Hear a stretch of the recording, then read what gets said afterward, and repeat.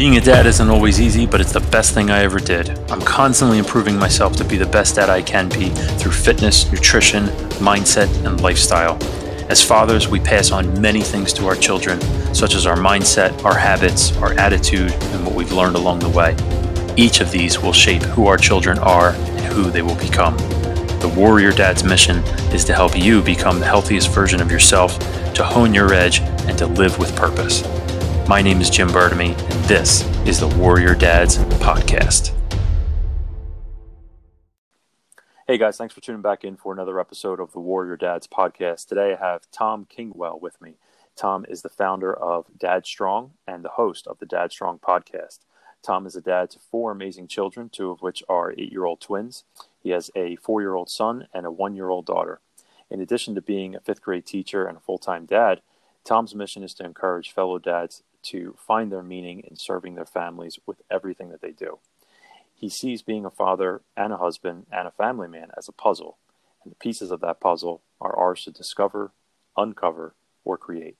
Tom, thanks so much for coming on the Warrior Dads Podcast. Yeah, great to be here and nice to be on the other side for a change. Yeah, right. Yeah, you've been having some good success with your podcast and getting some really great guests on, and I was on your podcast a while back, and so it's great to have you on. Yeah, I know it's been cool. It's amazing privilege to be able to speak to some of the guys that I have, and I like we were speaking before. It's like not all about how many followers, who they have, but just like so many dads that I've interviewed, whether they be Navy SEALs or ex-professional surfers or businessmen. It's just the same kind of challenges that they have as fathers, and the same kind of experiences as we do have as dads, and how to overcome those things and become better men and better fathers and stronger for our struggles, you know? Absolutely. Yeah, I say it at the end of almost every episode, but I honestly do mean it wholeheartedly, is that, and like I was just telling you, I learn literally something from every single guest that I have on. And just to be able to have that experience selfishly as the host is nice. But, you know, of course, great conversations are the goal, and being able to pass that on to the listeners is also the goal. But I learn something every single time. So it's truly humbling, actually, to do work like this. No, it is really cool. And I think that what happened to me is a lot of the change that happened was with mentioning the goal of a show, but just the goal in general of Dad Strong and what used to be Dad Syndicate, is that it was at first this kind of pressure to make it, or this pressure to make money, or this pressure to get somewhere or be something. And through talking to so many of these guys that have succeeded and everything, you know, you start as a dad and a father and as a man, you start to realize that the success isn't lying outside of you and it isn't lying out there, that it really is lying within yourself. And you don't have to become anything. You don't have to achieve a certain amount of renown or anything to find satisfaction and contentment and to be a great man, you know. And I've been thinking a lot about what it takes to be a great man and a great husband and a great father. And it's very seldom comes to my mind is something outside there of an achievement or success in inverted commas. It's really relief, actually, Jim, to find that it's within each of our grasp, that it's actually here. And I know the Stoics have said that, you know, why are we taking the long route around? Why trying to find it outside there when it's really like a shortcut? It's really with us, like as we sit here right now. It's with us now in our power to really find success in life, to be those husbands and fathers that lift up their families and their friends and make that impact, you know. And it's just a journey. Yeah. What got you, speaking of that journey, what got you on? What inspired you to start this journey and to start Dad Strong? And I know before it was Dad Syndicate, so maybe you could talk a little bit about that, why you went and changed it. But what got you on this journey initially? Well, I suppose the major catalyst was my divorce, I would say, which once again shows you how negative things can be turned into something positive. But I got divorced, and I had these twins that I loved deeply. Obviously, having kids was always something that I wanted to do. And unfortunately, I moved here to Germany, and the marriage failed, and I left. And whoever was right or wrong, it set me on, obviously, a path that was quite difficult, being a dad and a man in Germany, especially not speaking the language. And then having to face the situation of not being with my kids all the time. And no matter how hard I try to be with them and visit them as much as possible and have them every second weekend, like is normally the case. You know, I went to the officials here and that's basically what I was told is what is normal. The kids stay with their mom and they see their dads a weekend. I just couldn't understand this, and I didn't understand why it was like this. So then ensued a long battle to get my kids at least equal custody, and my son fell ill during that time and went to hospital and almost died. So we had that on. That was another thing that happened shortly after the divorce, and that was really hard. And then divorce battles and long story short, it just came to the point where through all these battles and court cases and all these things, I started to get very angry and very resentful. And I, found myself focusing a lot on what's happening outside of me and not really focusing on myself. And I started realizing like, well, if I want to stand a chance of actually having my children equal amounts, I have to put in as much effort as I can into me and into the home I create for my children. And I have to be that dad that leaves no room. And this was the thing that I really learned, was leave no room for anybody to find fault. So if I would go to court, or if my ex-wife would accuse me of something, that it would just be obvious to the judges and whoever was there that I was not that type of person, and that I was the man for the job, and that my kids should be with me at least half the time. And I had lawyers visiting my house and coming to talk to me in court cases. And it really worked. It was amazing, changing that thing about the resentfulness. I still remember an angry moment. I was standing on my balcony getting so angry when I got a court letter, throwing a beer across the garden.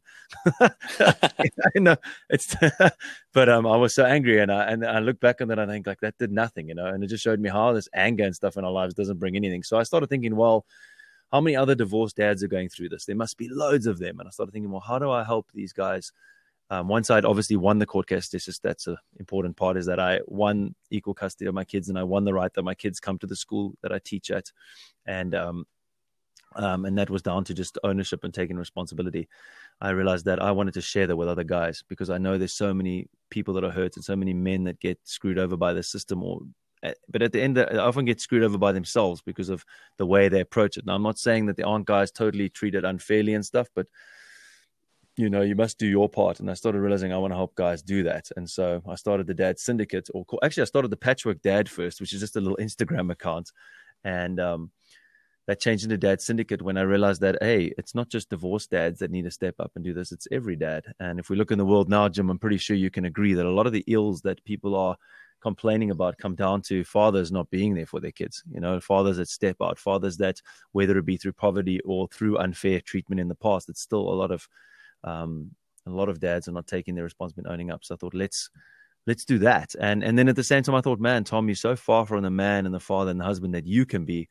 Why don't you go on this little journey with these guys? And why don't you start reading more? And why don't you start listening to other guys more that are leaders and have gone through these things? And why don't you start talking to guys like yourself, Jim, and talking to these other guys that we've had on the podcast, like Brandon Lilly and Bert Soren and Ryan and Bedros Keuilian and you name it, some of the guys here. And let's see where that takes me as a dad and as a man, as a husband. And it's just been amazing to see how that's been the main thing, man, is that I realized, hey, this is about me as well, and me growing into the dad and the husband, and sharing that with other guys, that you can come from being an angry, divorced dad who really had no control of his emotions, if I'm honest with you, to someone in our sits here with you who talks to other dads and able to actually, speak to these gentlemen and speak to guys like yourself and actually have something to say. And it's a bit of a long story. So sorry for going on about that, but it's just amazing to see where you can come from when you just take ownership and when you start looking at yourself in the mirror, man, like realistically, and realizing your faults and being honest with yourself is what your situation is, because then it's exciting. When you actually know how bad you are, it's a pretty exciting place to be, because you know that there's only one way to go, and that's up. Yeah. Don't be sorry, man. You're the guest. You're the one who's supposed to be talking. Oh, yeah. At last, it's my turn. I'm always on my show. I'm always like, you talk too much. No, I mean you're answering the question. Yeah. But that anger that you were talking about. Yeah. Was it just the realization of having the anger that helped you to get rid of it, or did you do something to actively fix that? I'm glad you asked that question, because it's something that I've been sharing as well in my podcasts in the morning, the Monday Meditations podcast that I have out. I wouldn't say I've got rid of it yet, because I think it's a long process to get rid of something like that. But it was so deep entrenched in me since a young boy, It's something that I know when I look back, and I looked so far back into my life and looked at myself, and not as looking for an excuse like, my parents did this or my childhood was like that. I just realized where it came from. And number one was realizing where the roots of this anger are. Because when you know where the roots of the anger are, then you understand it's not about the thing. It's not about the thing making you angry. It's really about the roots that you haven't dealt with. And so that was the first thing, was realization, hey, you've got anger that's not dealt with. You've got emotions that you haven't dealt with. You've got feelings and experiences that you've had when you were younger that are still operating power over you. And as the Stoics say, when you take the long view and you look from the outskirts and you zoom out a little bit on your life span, you actually see like, why do these things from the past still have an impact on me? Why the way that I was treated or something that happened when I was 8 years old still impact me when it's not happening now, and you start realizing the now is what matters. And you have to let go of those things from the past. So number one was dealing with the past and admitting to myself some of the things I didn't want to admit, because as men, we often don't want to admit that we've been weak. We don't want to admit that we've been hurt. We want to be strong. And anger was my defense. That was the other thing I realized. Anger was my defense against hurt. So I would, if you met me, I'm not the type of person that you'll see crying or that'll say I'm hurt. I'm the person that will just get angry with you. Mm-hmm. Tell you like where to get off or swear at you or whatever. That was how I was.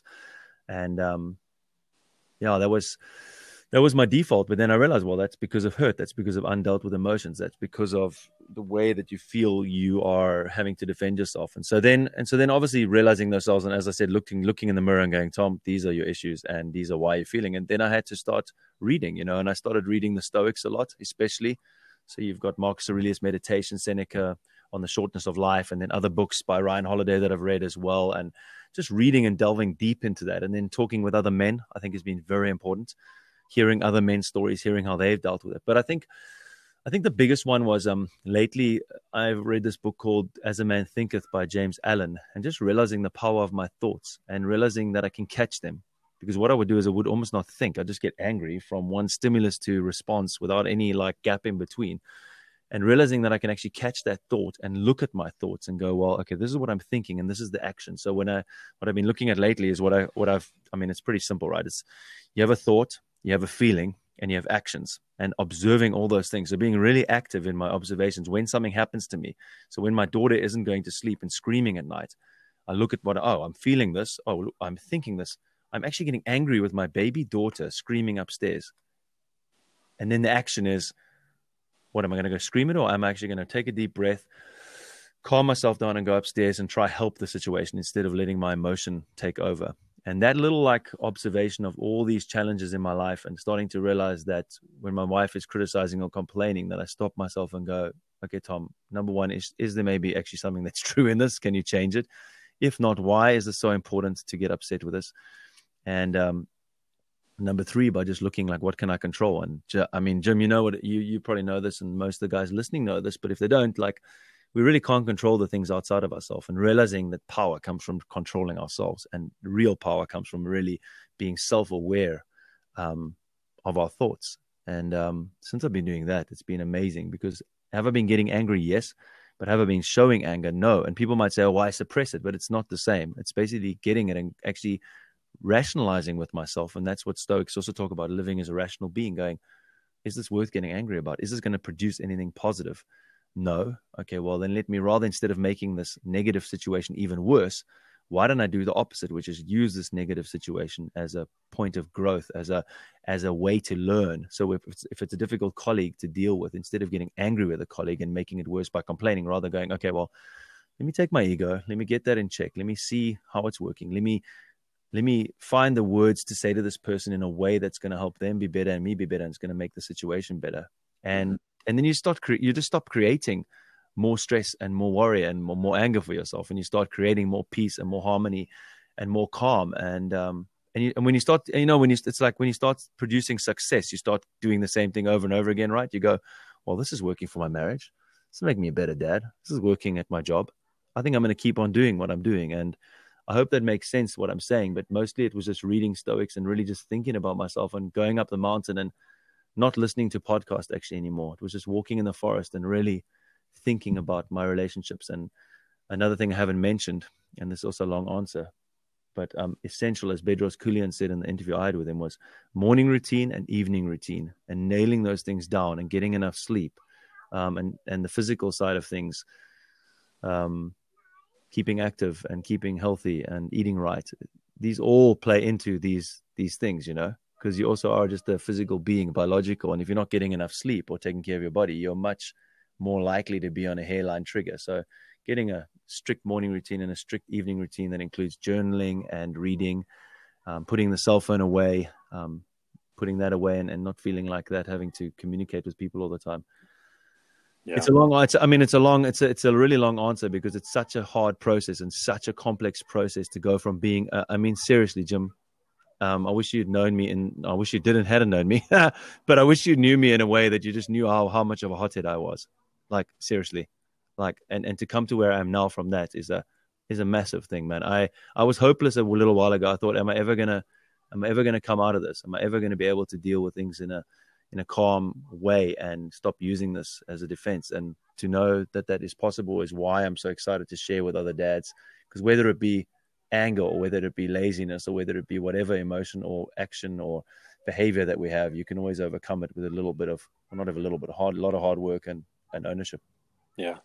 I mean, so to answer your point, it makes total sense, and basically to me, what it sounds like is just you became a lot more aware of yourself, a lot more mindful of your thoughts and your actions, which is huge because, you think of why that was effective for you or why that could be effective for somebody else. In my opinion, and just in my experience with, coaching for over 10 years now, is that you see that the more you understand or the more you know, the less fearful you are of it. And then the more you know, I always say this is, the more we know, the better choices we can make. Right. And so if you have a choice of getting angry at your daughter, like you said, or just taking that step back, if you know that about yourself because you've been more aware and you've been more mindful, now you can make a better decision and you can make a better choice and you can not resort to the anger that you used to resort to in the past. And, anger is an emotion. And I guess there's some things like you mentioned laziness, like I guess that's more of a trait, but there's so many emotions that we have. And I actually personally think, so like, I actually want to correct the question that I had said to you before is that, how did you get rid of the anger? I don't think you're ever actually going to get rid of it, but you're going to have more control over it, or it's not going to be the prominent emotion that pops up in your life. At least that's the kind of the way I started to look at it, is that you're not going to actually get rid of it. It's kind of like our past. We're never going to get rid of our past, but we're going to learn how to accept our past. If there's something in your past that maybe you don't like or that was really hard for you, you're never going to get rid of that and you really don't want to get rid of that because that's really made you the person who you are today, right? And having that experience has made you stronger, has hardened you, has opened your eyes, has made you a better person if you've allowed it to. But the thing is, you're never going to really get rid of that anger, but if you have control over it. Yeah. And of course, there might be times that you need anger in a survival situation or like in a situation that really calls for it that could be beneficial. So it's not like you ever really want to get rid of your anger because then you're screwed if you ever need it. But yeah, having that control is so important, and controlling it through awareness is basically how you did it. So that's amazing. Yeah, I mean, you hit the nail on the head there. I was just thinking that exact same thing was, you need to control your emotions and not let them control you. And that's exactly what the difference was, is that I was just letting my emotions control me. And I almost thought it was virtuous. I was like, I'm real. I tell people the truth. I'm like an open book. And thought that was somehow a good thing. And it's raw Tom. Yeah, you know what I mean? There's a lot of people that think that's great. This is me. I'm just saying what it is. It's real. And at the end of the day, it's not the real you, because the real you is a rational person. The real you and the way you're meant to be as a man is a rational being, a logical person, someone who's in control of his emotions. And that's the thing, is that everyone goes, oh, well, then it's suppressing. And I'm like, no, it's not suppressing, because as you said, it's like can be there and you maybe need anger, but being able to control it. I think it was Jordan Peterson. I'm probably going to butcher this, but Jordan Peterson's like a good man is not a safe man or harmless man. A good man is a dangerous man who has it under control, and that's what I want to be. And I think that's totally true. There's going to be times when you have to defend other people or keep your family safe. And who knows, when that emotion can come out, but we need to be in control of those emotions and be able to make choices. And I, for one, know that being in control and having the choice of how I'm going to behave is so much more free then feeling like I'm free because I'm letting out my first emotion. I mean, are we seeing that in the world today? People thinking they're free because they're just letting their emotions, out all over the place. And I look at the results of that, and I just think this cannot bring anything positive. It's like you're trying to like solve the chaos by being chaos. You know what I mean? It doesn't work. As men, we want to bring like order to the chaos, and we want to bring order to the chaos of our lives, and we feel good. I mean, that's why it feels great fixing something around the house. That's why it feels great putting tires on a car. I don't know about you, but I always feel great doing these things, and it's kind of why we want to fix everything. It doesn't really work with our wives. I mean, in fact, it's very seldom when I'm trying to solve my wife's problems. I just had that last night, those usual things where it's like she just wants to you to listen, and you just want to solve the problem all the time. I'm learning that one as well, by the way. Patience is the other thing I'm learning, because I always want to solve everything immediately, and I'm starting to realize that everything takes time, man. But it was something that I was thinking about when you said controlling emotions and having control over the emotions that I thought about, which was what I was focusing on now. Yes, it was this. It's that when bad things happen to us, I used to let my emotions control me and then get angry about them. And this morning, I just did a podcast on hardships and how these are the opportunities to shape us. And you can take these same things that made you totally flip out and angry, and can be the things that form you and make you tough and make you hard and make you resilient and make you stoic in the good sense of the word, and grow you to be an asset to wherever you are, instead of them being the things that drive you to do negative things. They're actually the things that we are formed on. If you talk to anyone, if you look in history from Nelson, I mean, I'm from South Africa, Nelson Mandela, I mean, what that guy went through from apartheid and jail and everything to being who he was in the end, it came from him and his hardship, and I didn't wish that on anybody. But if you look at nearly anybody that's worth their salt, they've all come through some bad experience. And from my divorce and my son almost dying and the custody battles, it could have just made me into a bitter old man who didn't do anything and, lost his custody of his kids and whatever. But instead I chose, it's just a choice, right? I mean, we all have it in us. Mm-hmm. Yeah. Yeah. I just, for some people that just automatically say to you that you're suppressing it. I think that's probably a person that doesn't really know how to control their emotions, or maybe doesn't really understand fully. Because they're just also assuming that you're suppressing it instead of actually, okay, I got this under control. No, I'm in control of this emotion. I'm not suppressing it. It's under control, and it's not like I'm, there's something I want to say, but I'm not going to say it. And I think that person probably just doesn't understand that, because I think that can lead to a little bit of anger too, because now we have somebody in front of us who's just assuming that they know exactly what we're dealing with. And they're just saying, "Oh, you're just doing this." And it's like, no, I'm not. And making sure that doesn't lead to anger, right? Because now it's like a double-edged sword. And what you were saying about fixing your wife's problems, I always remember that we all have two ears and one mouth, and we should use our ears more than we use our mouth. Because, like you said, we always want to try to fix things and help people, and that's definitely noble of us. But sometimes people just need to vent. Sometimes people just need to listen. And if you notice, sometimes people will actually come up with their own solutions and have their own epiphanies just through hearing themselves talk, just from actually physically saying it out loud. Because when we say it out loud, it's like studying, right? I teach my son this when he's learning, his vocabulary words for the week, or he's working on his times tables right now. I say, say it out loud so you can hear yourself. So you think it, you're saying it, and now you're writing it, and you're ingraining it in your body in so many different ways. So you're thinking it in your mind, which is not tangible, but then you're saying it so that you can audibly hear it, and then you're physically writing it, which is tangible because you have the pencil to the paper. And so sometimes people just talking it out and having us just listen and using our ears is like so powerful for them. But we sometimes can't wrap our heads around that, because we think, all right, well, we got to fix this, or we're formulating our response, and now we're not really truly listening.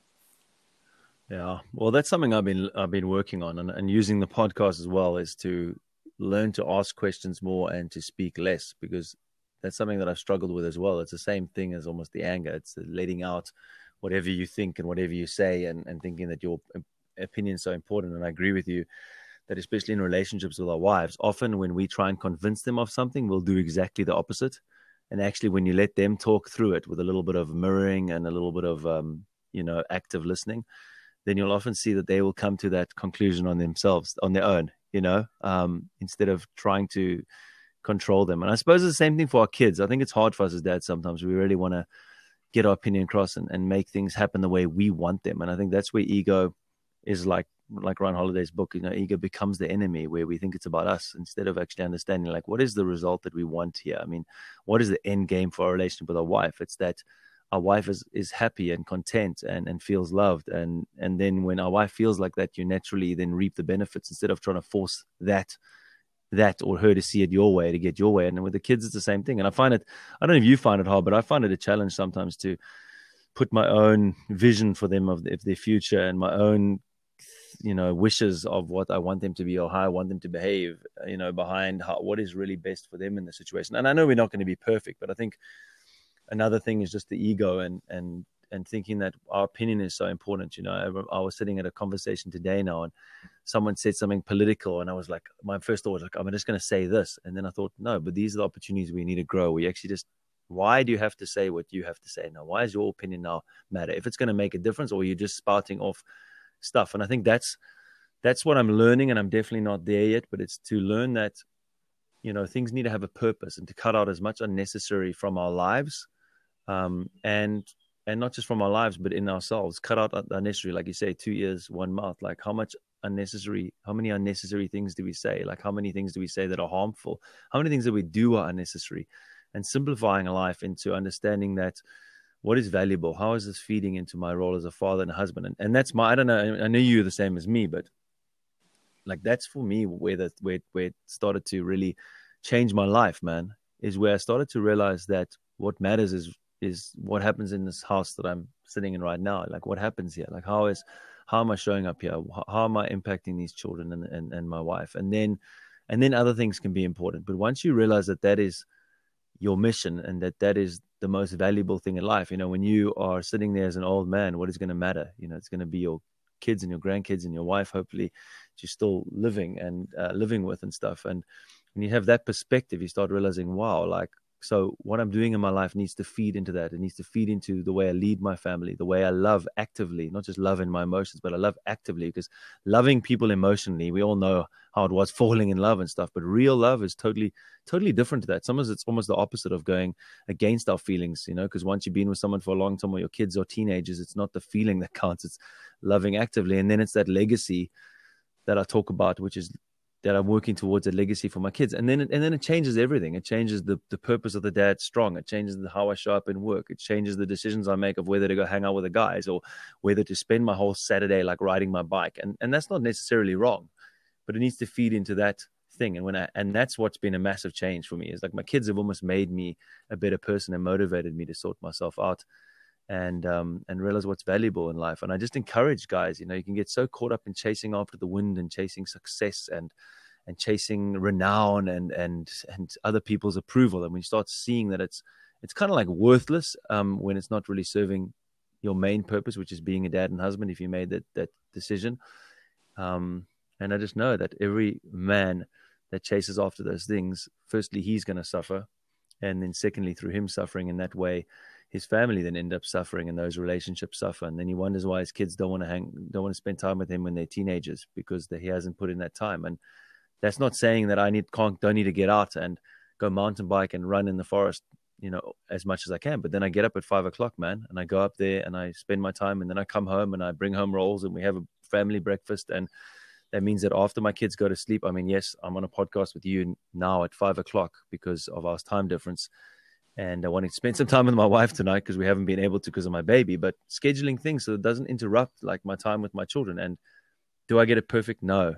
Am I on my phone sometimes this weekend? Yes, which has been way too much. And then I need to recalibrate and go, Tom, your time on your phone is just, you're not with your family, you're not present. And so that's once again a long thing, but just that's where I'm coming to, and starting to realize that these are the values that I want to be like. And also, Jim, at the end of the day, like you can see, I'm still long-winded. It's something, there's still work to do. There's always work to do to become more succinct. There's always something to improve on. And I think that's great. It makes me excited to think about the future, to think, okay, I'm here now, but you've still got to work on these things to do that. And you know what? Hey bro, we live once, man. We live once. And so Do I want to be the greatest man that ever lived? Yes.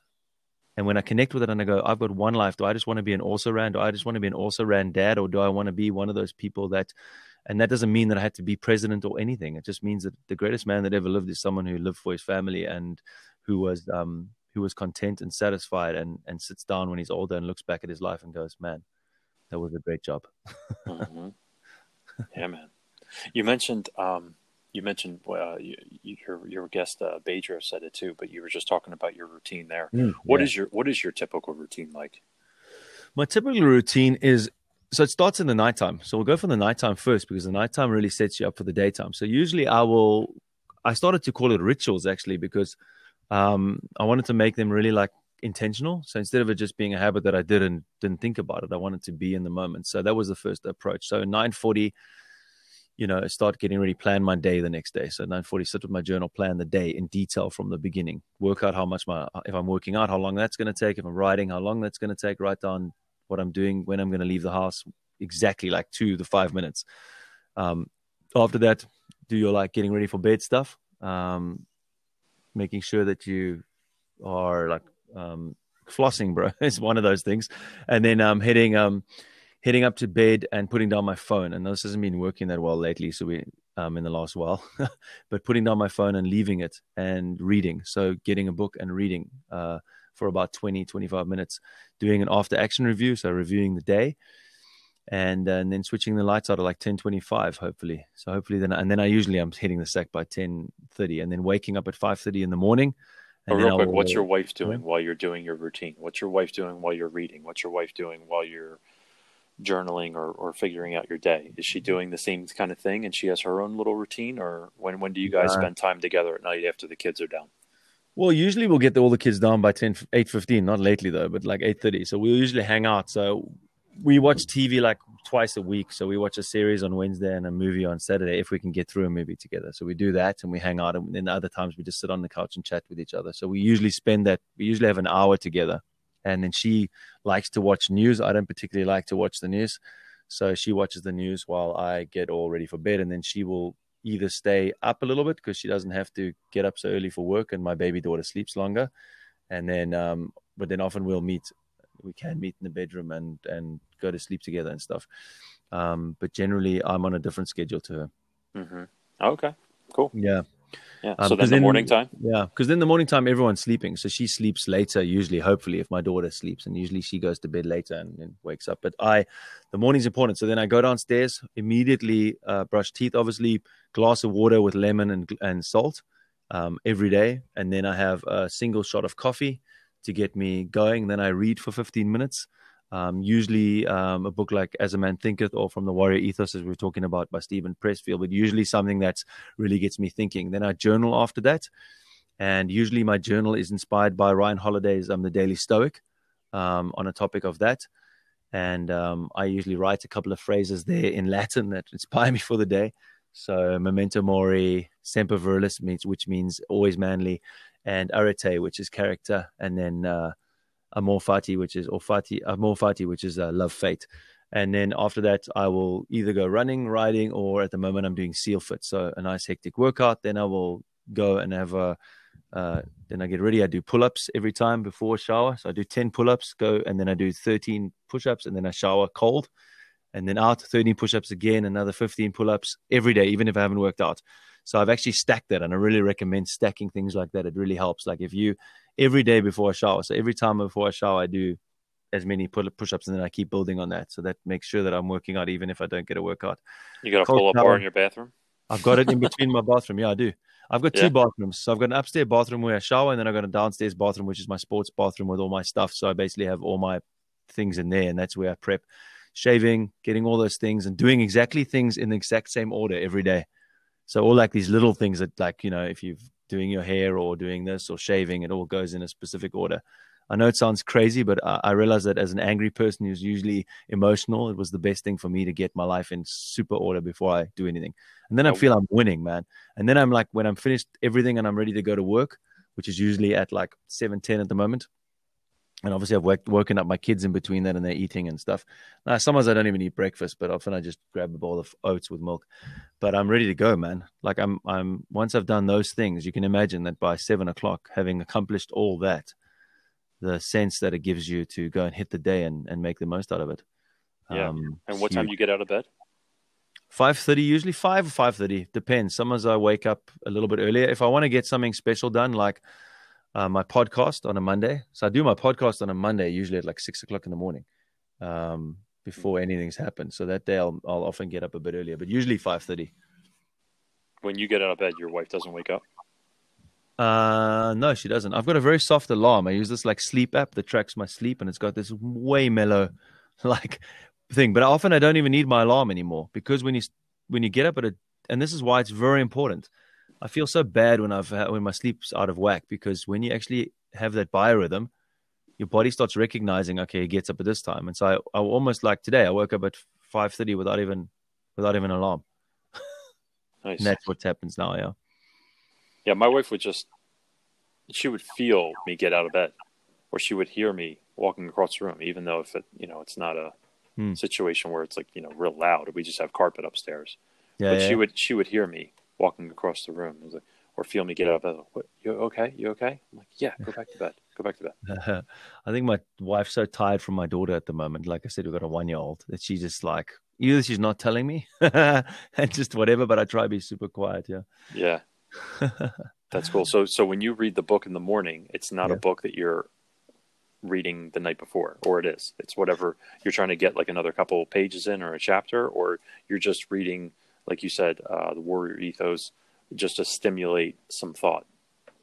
It can be. It depends. I mean, if it really grips me and it's a book that I'm learning from a lot. So when I was reading The Ego is the Enemy, I would just read that at night or during the day. But at the moment, I'm actually reading The Gates of Fire by Stephen Pressfield, but it's more just about the war and stuff. And there are nice nuggets of things, and I'm so inspired. And that's why I'm jealous of your name, of your podcast, I have to say, because I just love... Well, I mean, it just connects with everything that we should be as dads and husbands, right? I mean, the way that those warriors were, especially in Sparta, or even the Thebans or whatever, it's just these kind of men that went through such hardship to be the kind of men they were. Or, for instance, if you look at the Spartans, how they focus so much on the physical, because Leonidas in the book, he says, before they went to war in Thermopylae, he told the guys, take care of your helmets and your shields, like sharpen them, do your hair. They actually groomed themselves a lot. So Tanagazi's got one there on us caring about our appearance, and why it is so important is how he got them to do physical things, because he knew that frame of mind disappeared.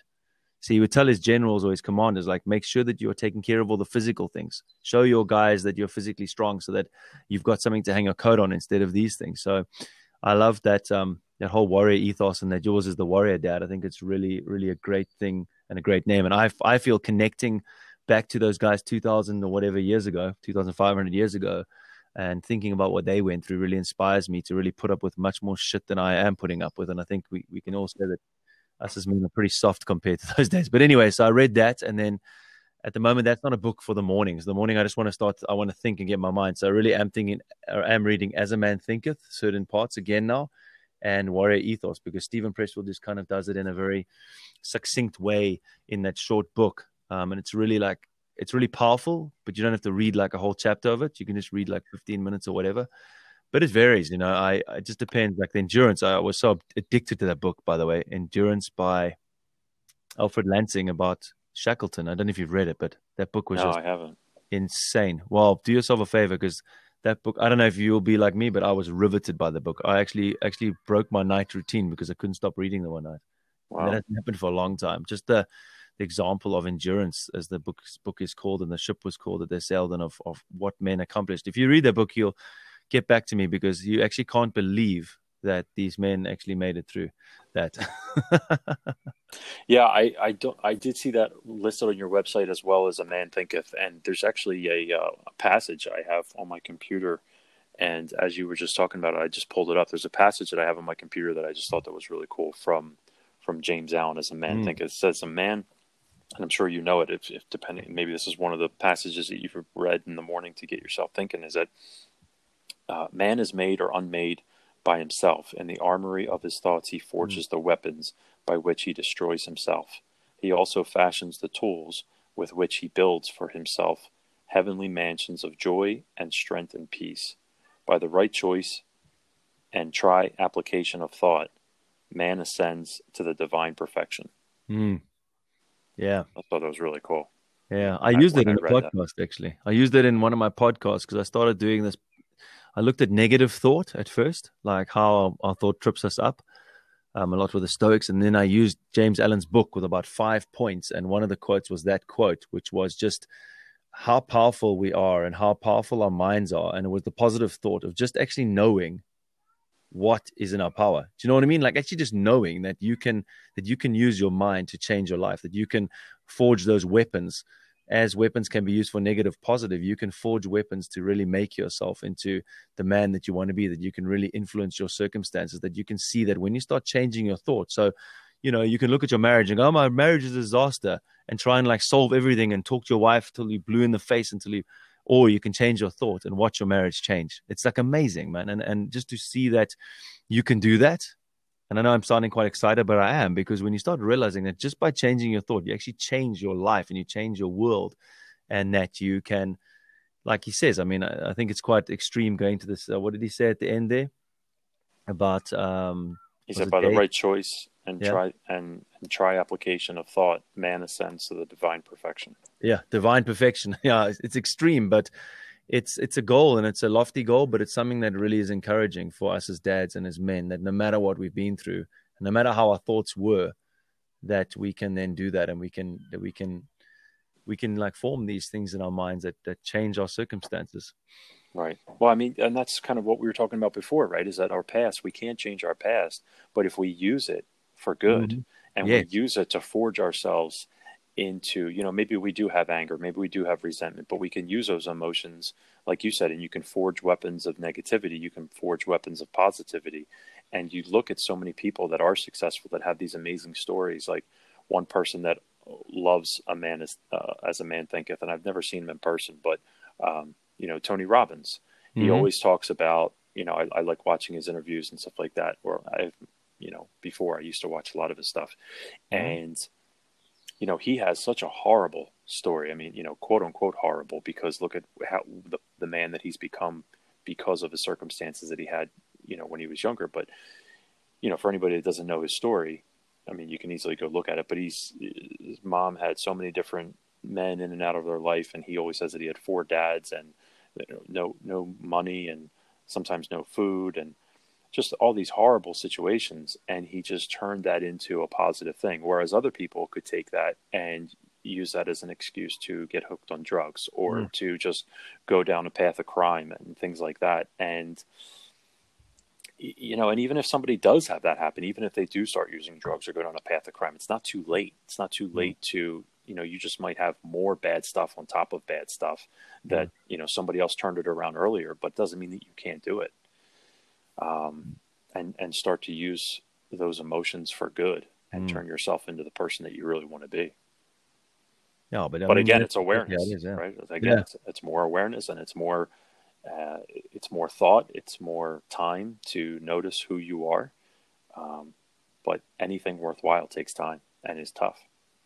Yeah, I know it's a lot of reflecting and self-awareness, of being aware of what's around you, and being aware of what's hanging you up and what's stopping you from moving forward. And it does take a lot of effort and a lot of thought. And as I said, like walking in the forest for hours, like just thinking about it. We spend so much time talking to other people, and reading is great, and listening to podcasts is great, but there comes a time when you have got to go and think. You know, you got to go think for yourself. Because you're not the same as me, and I'm not the same as you, and we've got things in common. And yes, you can give me dad advice, and I can give you some advice, and there's certain things I can learn from Bedros and Brandon Lilly and Bert and whoever we interview and whoever we look up to. But at the end of the day, it's you and your own set of circumstances, your own life, your own thought patterns, you know, your own childhood. Like you said, Tony's Robbins has got his story, you got yours, I got mine, and that's why you got to go and sit and do the work, and you got to write down, and you got to do the work. It's not fun, and it's hard, but this is the thing. And you mentioned excuses there, you know, and it's something that I realized, like, excuses are something that only keeps one person down, and that's yourself. You know, we can blame other people, we can blame society, we can blame whoever, but at the end of the day, It's what you make of those things. And the only difference is the choice you make, whether you blame someone else or whether you took ownership. Or when, I'm choosing to stay in this, I'm choosing to be here, I'm choosing to blame my mom, my dad, society. And, I can't, I don't want to minimize anybody's situation or anybody's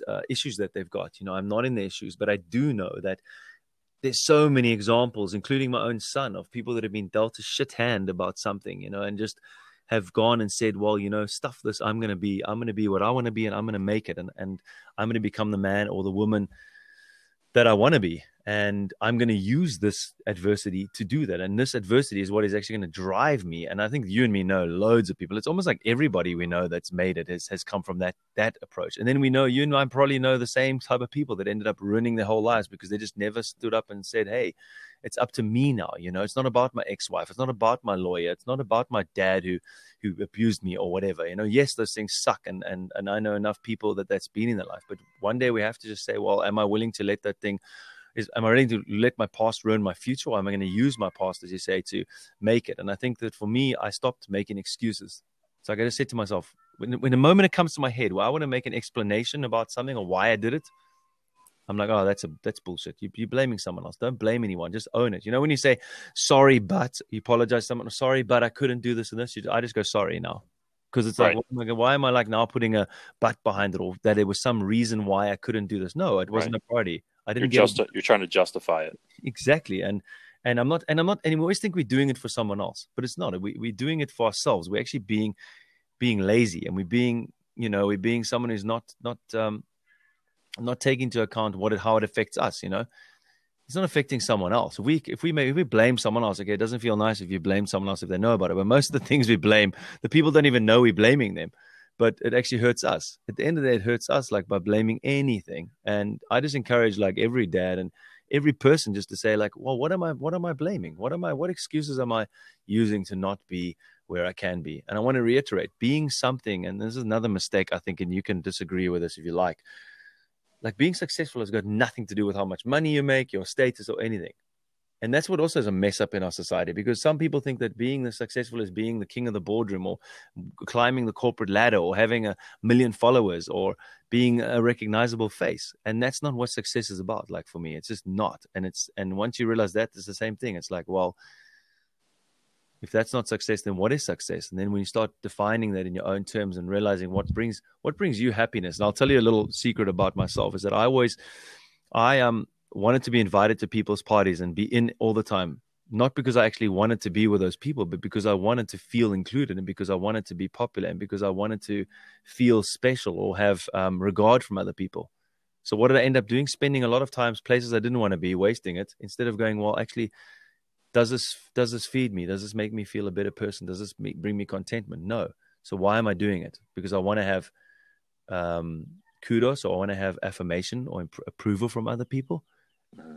Am I getting this guy on the podcast now because it feels rad for me, because now I'm the dude, because I had Rob Machado on the podcast?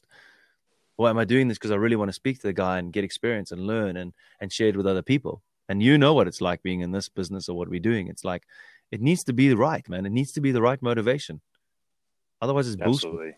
Bullshit to be doing. And you're not going to have a good time. Yeah, and you're not going to have time. You're not going to have a good time doing it, and it's going to feel like a chore. And yeah, I absolutely agree. And I've known right? I've known people that have lots and lots of money, and they are definitely not happy people.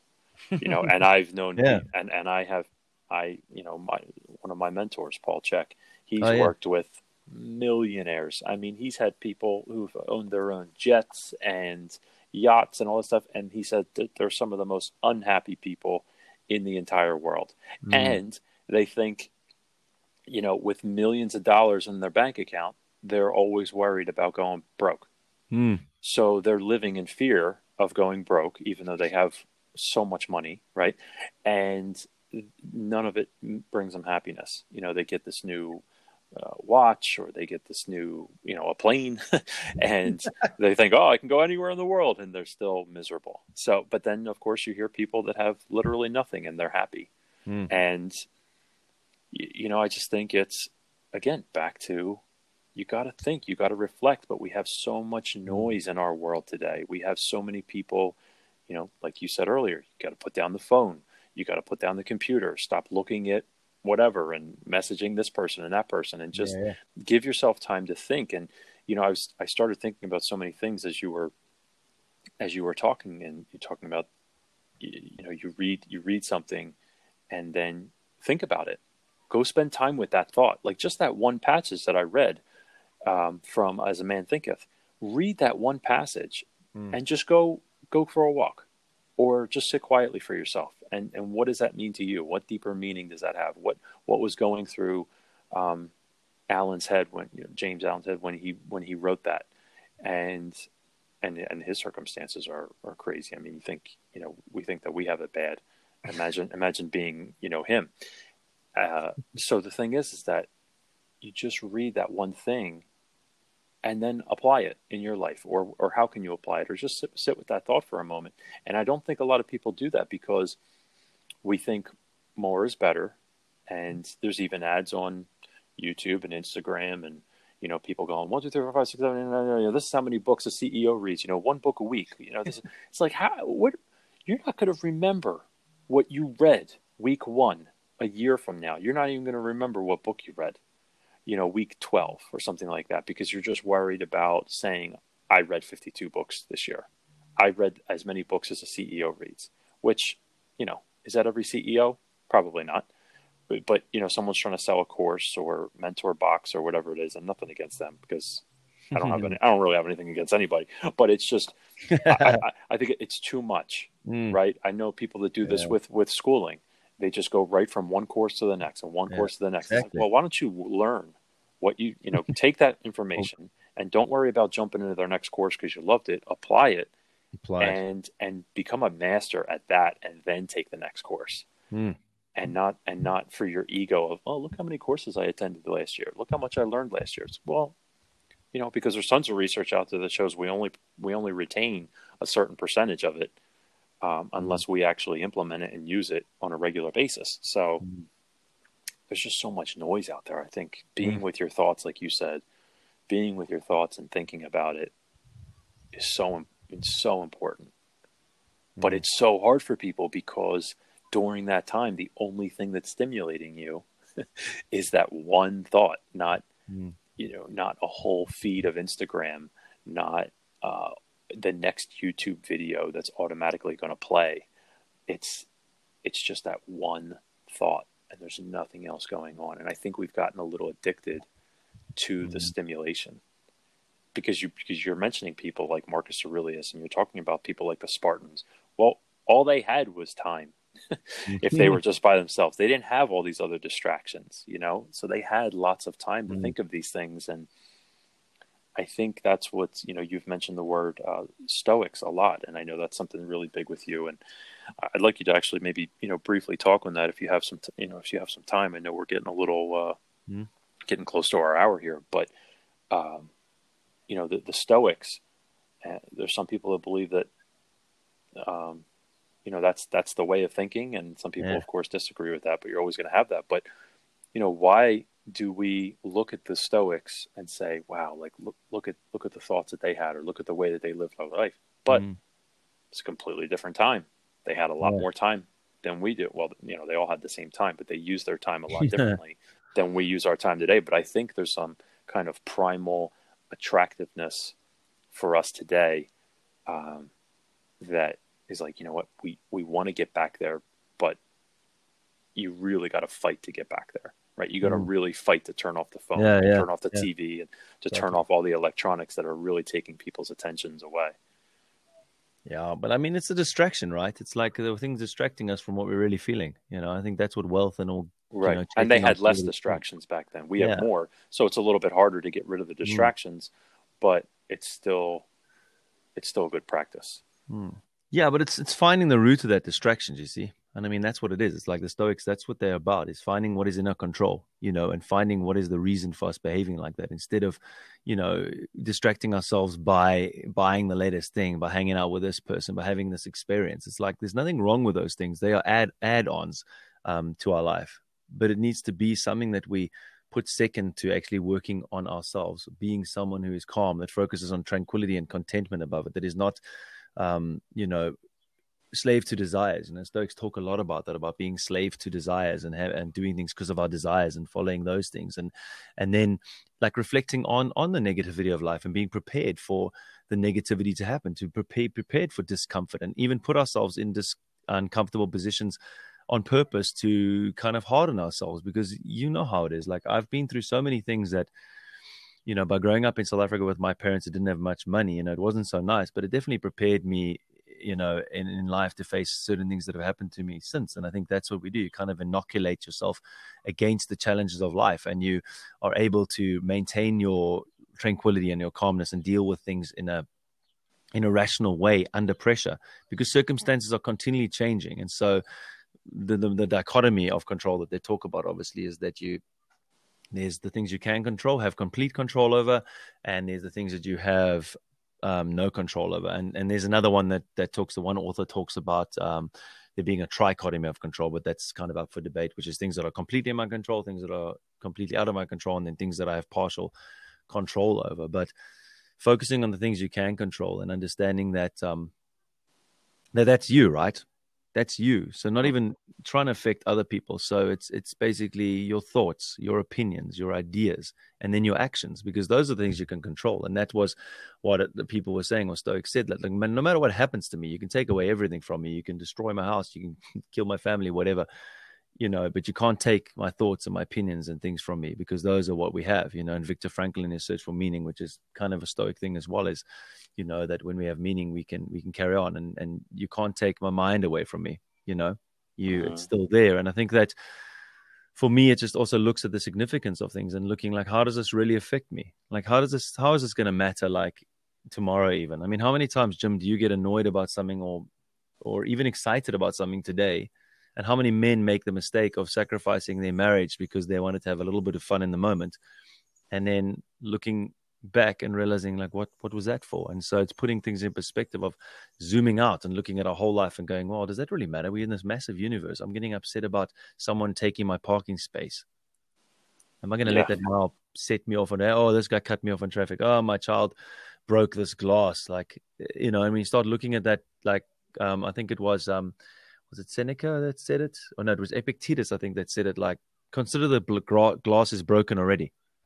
You look at things, they're gone. They're gone. You gone. I'm gone. Our kids have gone. So on the one hand, that makes us let go, but in another hand, that makes us really value things, because you go, well, I don't have my kids forever. I have my kids at the age of 4 once. I have them, like, today is only today. So what am I going to do with today? I'm going to use it wisely. And I'm also going to realize that memento mori, I die too one day. And so I'm going to value these things. But also, it's kind of like almost like a paradox, right? It's like caring so much about stuff because it's only lasting for a moment, but then at the same time being fatalistic in the way that you just realize I can't hold on to anything, and holding on to it and trying to control everything around me like so many people do. And why those guys are scared of becoming broken stuff is because they're fearing things that are out of their control. And so the more I move on in my life, the more I start realizing that trying to control my wife's mood or control my kids, no, I want to do things that are putting me in a position that I'm going to have my kids behaving in a way which is in my control, right? I can get them up in the morning at the time. I can help them to set routines. I can put them down for breakfast at the right time. I can make sure that they know when we're going to leave. I can make sure that my daughter has a brush for her hair. I can make sure that my son knows where his toothbrush is. Right. But I you can't can teach them the lessons. You can teach them the lessons. You can teach them why you should do those kinds of things. That's but you can't physically make them do them. Yeah. And that's what we do wrong a lot of times. How many parents are living like slobs and like not setting the example for their kids at all, not teaching their kids how to do things, and then getting pissed off because their kids don't do them. Mm-hmm. Sometimes I look at my kids and I said to my son, I'll be honest with you on the podcast. My son said, what the F the other day, my 9-year-old son, for the first time, at his sister. And I was like, I said to him, like, hey, what is going on here? And then I took him to the side and I said, you know what? If I hadn't sworn in front of you or said this before in front of you, you'd be in some serious trouble. But I admit that I have not set the best example in the past with my anger. And I admit that I've said this in front of you, and I will take ownership of my part. But I said, now that you said it to your sister, because he was swearing at her because she wasn't doing her part in cleaning up the table. I said, you're doing it for the whole of tomorrow by yourself. And we had a bit of a discussion, but that's the thing, I can't expect my son to do things and to get all pissed off with him and angry with him when I don't set the example or I haven't done what's in my control. And what's in my control is me, like number one. Number one for me in affecting my family and standing up and stepping up and seeing my children flourish and my wife be wonderful and having an awesome, physical life with my wife and an awesome relationship and closeness. That's me, right? You can't force your wife to do anything, but you make it much more likely to have a wonderful marriage if you are better. You make it much more likely for your kids to be successful one day if you take control of what you can control. And so that's the basic tenets of Stoicism. And I encourage guys to go read the Meditations, go read Seneca's letters, go read Epictetus, and his books by Ryan Holiday are really awesome. Obstacle is the way, ego is the enemy, and his really good one is Stillness is the key. And there's lots of guys, Donald Robertson, who I've had on the podcast before. But you say that people say this is the way, and I have to say it is, because it's general for everybody, and it links with Buddhism a lot as well. It's very, you'll see the links between Christianity and Buddhism and nearly every religion, in that it asks us to focus on ourselves. So I think that from my experience, Stoicism and just reading it, I've only been reading it for 6 months or so, and to think of the mindset changes that it's made in me and the impact that it's had on me as a dad, and like feeling cool about life, feeling good about life and contented, and realizing success is not money or fame or whatever, or listens or downloads or who my next guest is or whatever, has been so freeing and makes me enjoy like sitting here with you far more, and enjoy just connecting with people and having relationships and living the one life I have, the best I can. Yeah. Yeah, because this is kind of how people used to sit around and talk back in the day, or just guys just sitting around talking and good conversation and talking about life and their thoughts and that kind of stuff. So, yeah. For sure, man. Well, we should have a pipe doing this. We should be smoking pipes. I am.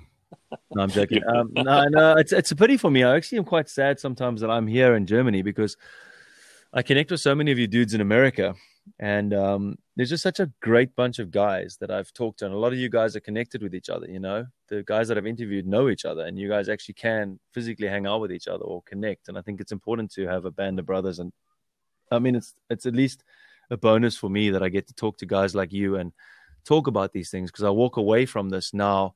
Hopefully other people that have listened to this, and I'm obviously not as many as listened to Tim Kennedy, and I understand that, but whoever's listened to this is the same, that you walk away from this like motivated to put those things into practice. And like just talking to you, it reminds me of, it reignites a little bit the flame of things, of the path that I've been on. And that's an important thing, I think, as well, Jim, is like realizing we're going to fall back every now and then, doing our best not to, but it's getting back on the wagon that is so important. I've realized in my life so many times I've been go, go, go, and then fallen off and gone, And what I've done lately is realizing that a slight slide, it's so much easier to catch yourself as you just begin to slide, right? Than when you're in full flow and you've lost all hold on everything. Right. And that's what is important, to be self-aware, to go, oh, I'm slipping. Oh, I'm on my, like this weekend, I was on my phone too much because of, I can't remember what the reason was, but I was on my phone too much this weekend. And I just realized, okay, well, let's get it back on track. Let's get it back on track tonight. Let's make it today. Let's make that change. Let's recalibrate. Let's get that evening routine dialed in again, because putting away your phone, man, who would have known that something that didn't even exist like 20, 30 years ago would be one of the major things of being a good parent, eh? I know, right? It's crazy. My dad's even got a phone now. And oh, no. It's terrible, man. It's really a shame. And I know it's one of those things that we need to do, and it's good to do it for the purpose of being on Instagram. But that's the time it can sap from you and the focus it can take from you actually being that dad that we want to be. Yeah. Well, my dad doesn't use it for that. He just, he connects with his friends. They send each other pictures. And I mean, us. But sometimes he's on his phone and he's typing away, and I'm like, will you put that phone down? I'll just mess with him. Yeah, I know, but I'm bad. I've had to work on that, and I really don't like it. It's one of those weird addictions. It's that addiction that you feel that little itch and you scratch, but you actually don't feel good afterwards. You never feel good after a day of being on your phone long. I mean, you feel good after a night of like reading a good book or good conversation or something. And how often do you feel great? Yeah, I spent like 3 hours on Facebook. Like, no. You never feel like that. And that's another thing. It's like a lot of the satisfactions in life don't come from the desires that we have. And that's a Stoic thing, I suppose, as well. It's like that doesn't bring happiness. Joy. The Stoics talk about joy and not happiness. It's that joy that is underlying everything, because you're not waiting for the next high. Your life isn't like a heartbeat, heart rate monitor, which is up, down, up, down. Your life is much more centered and calm and continually joyous, instead of having this spikes of happiness, but having an underlying anxiety that follows you always, because you're always after the next jet, the next hot woman, the next great movie, the next great conversation, the next night on the town. You live your life in a contented place where you can sit back, like you said, smoke a pipe, sit back and just be like, yeah, man, that's good. I don't need anything else. And I think that's where we want to be, because then we are going to be great dads and husbands and focus on what's important. Yeah. Amen to that. Amen. All right. I know you got to pick up your son's bike soon, but I gotta end with these 10 questions, as I always do. So every show I end with the 10 questions, and those were inspired by James Lipton and Bernard Pivot. Yeah, man. Okay, let's do it. All right. Who is your hero? Oh, jeepers. Oh, man, this is hard. Who's my hero? I like what Matthew McConaughey said about his future self, but I would probably say at the moment it would be Leonidas of the 300 and the Spartans. Okay. What excites you? Mountain biking. Downhill mountain biking excites me. Time with my kids, obviously. Surfing excites me beyond belief, the thing of that. And mostly what excites me is the prospect of being a better person and enjoying life and becoming content, actually, to be honest. Nice. The opposite of exciting. What turns you off? What turns me off is people that are, I would say one thing is on Instagram is when people are taking loads of photos of themselves in the mirror and being very kind of like anti-humility and egotistical. I would say that turns me off almost immediately. Mm-hmm. Like self-promotion, which is why I try not to do that at all, because we can always get into the things that we hate most, right? True. Yeah. What is your favorite sound? I would say running water or breaking wave. What is your least favorite sound? I'd say that's definitely the chalkboard sound. Is fingernails on the chalkboard is pretty bad. Screaming babies, I've had to get used to that. Yeah, probably. Yeah, probably that. Chalkboard. Okay. Quite typical. What is your favorite quote or saying? Oh, jeepers. Wow, man. You sent me these questions before. Let me think. Wow. There's been so many. It's like you say, you get so many that you actually don't have one that's on the back of your or on the tip of your tongue. I would say one that comes to mind is from Batman, actually. It's what you do that defines you. Yeah, I remember that scene. I like that. Yeah. In a couple words, what should a dad be? Loving, a leader. That's actually a couple already. Do you mean a few? That's fine. Yeah. It's just loving, leader, and I think humble. I think humble is important. Yeah, I like that. I'll have to change that to a few words. In a few words. So the next one, in a few words, what should a dad not be? Self-centered. My daughter's coming up behind me now. This is Papa. Hello. Yeah. So what did I say? I said a dad should not be self-centered, egotistical, and needing approval from other people. Nice. If you could try any other profession, what would it be? Professional surfer, for sure, hands down. Yeah. Bit late for that. And finally, what would you like to be remembered for? Oh, good. I like this question.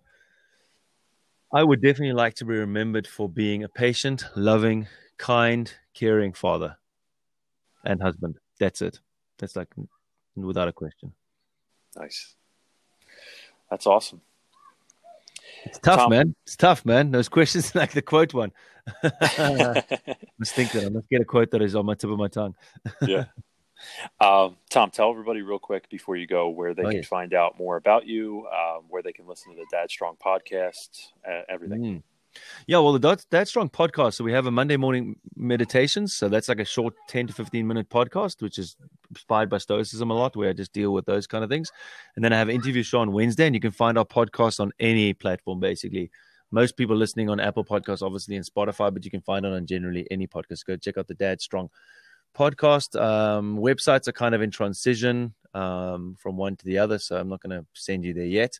But we're on Instagram, Dad Strong 7, I think, on there. Couldn't get the Dad Strong thing on its own. Someone else got that. And then we're on Facebook. Go to the Dad Strong Facebook group and the Dad Strong Facebook page. But we're developing things, and we'll be able to share a little bit more about that. And as I say we, I mean me. Right. And seeing how it grows. But yeah, man, thanks for the opportunity to come on the show. It's quite cool to be on the other side, and you ask some good questions, man. It's nice. Gets me thinking. Awesome. Well, yeah, absolutely, man. I'm glad we can make it happen finally. And I know you got to get going, so I don't want to hold you up, but I really appreciate it. And I love this conversation. Cool, bro. Let's connect again. Thanks a lot. All right, man. All right, guys.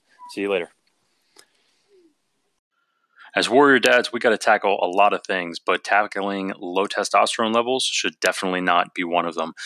We need to keep our testosterone at peak levels, and that is absolutely crucial for all of us. So I'm sure you know all the horrible things associated with low T levels. If you don't, it's definitely not pretty. It's Google search away. But unfortunately, testosterone levels in men have been consistently decreasing over the last 2 decades. And it's actually one of the biggest conversations I have to have when working with men, which is why I decided to create the Warrior Dads Testosterone Booster Guide and Checklist. It's a free download, and all you have to do is go to checklist.warriordads.com. Just download it, start implementing it, and start to feel the difference. So again, go to checklist.warriordads.com and get your free copy now. Hey guys, thanks for tuning into this episode of the Warrior Dads podcast. If you like this podcast and want to support it, please subscribe, leave comments, and share it with someone you think would benefit from listening as well. Thanks again, and keep on being a warrior dad.